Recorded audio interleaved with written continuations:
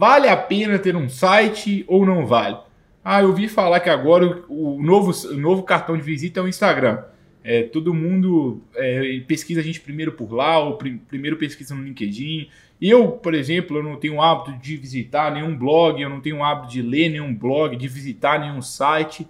Até que ponto que de fato vale a pena ter um site ou não? A gente recebe muito essa pergunta, né, Júlia? A gente recebe muito essa pergunta justamente porque as pessoas acreditam muitas vezes que as redes sociais, que um canal no YouTube ou outro meio digital vai substituir um site. E na nossa opinião, não substitui. Vale muito a pena você ter um site institucional, sim, porque é um ambiente próprio que você vai ter, que independentemente se o Instagram morrer amanhã, se o Facebook morrer amanhã, se surgir uma nova rede social, você vai continuar tendo aquele ambiente que é só seu, é um ambiente que as pessoas vão para conhecer o seu trabalho e que você não depende de terceiros para ter esse site, né? Assim, você tem um ambiente que realmente é do seu escritório, é seu, sem se preocupar com o algoritmo e outras coisas. E a oportunidade de você contar a sua história. Você conta ali o que você quer para aparecer ali na primeira página do Google quando pesquisa o seu nome, quando pesquisa o nome do seu escritório de advocacia.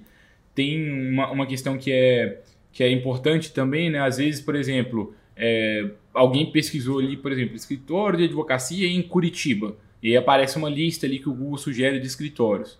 Muitas vezes o escritório que não tem um site ali, ele recebe menos cliques do que o escritório que já tem um site, já tem uma avaliação. Então você passa uma imagem diferenciada para o seu cliente.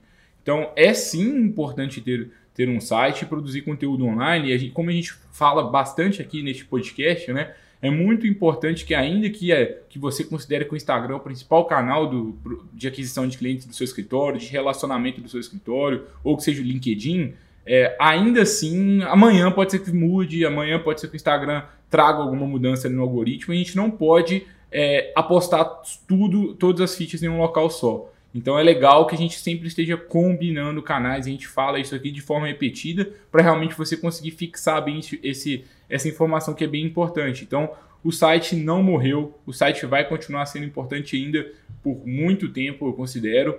E você precisa ter um site se você quiser criar uma estratégia de marketing jurídico, inclusive é uma barreira técnica. E aí talvez assim, poxa, meu Deus, como que eu vou criar um site? Estou recebendo várias propostas caras e agora vale a pena investir tudo isso? A gente vai tratar mais para frente aqui hoje, né, Júlio?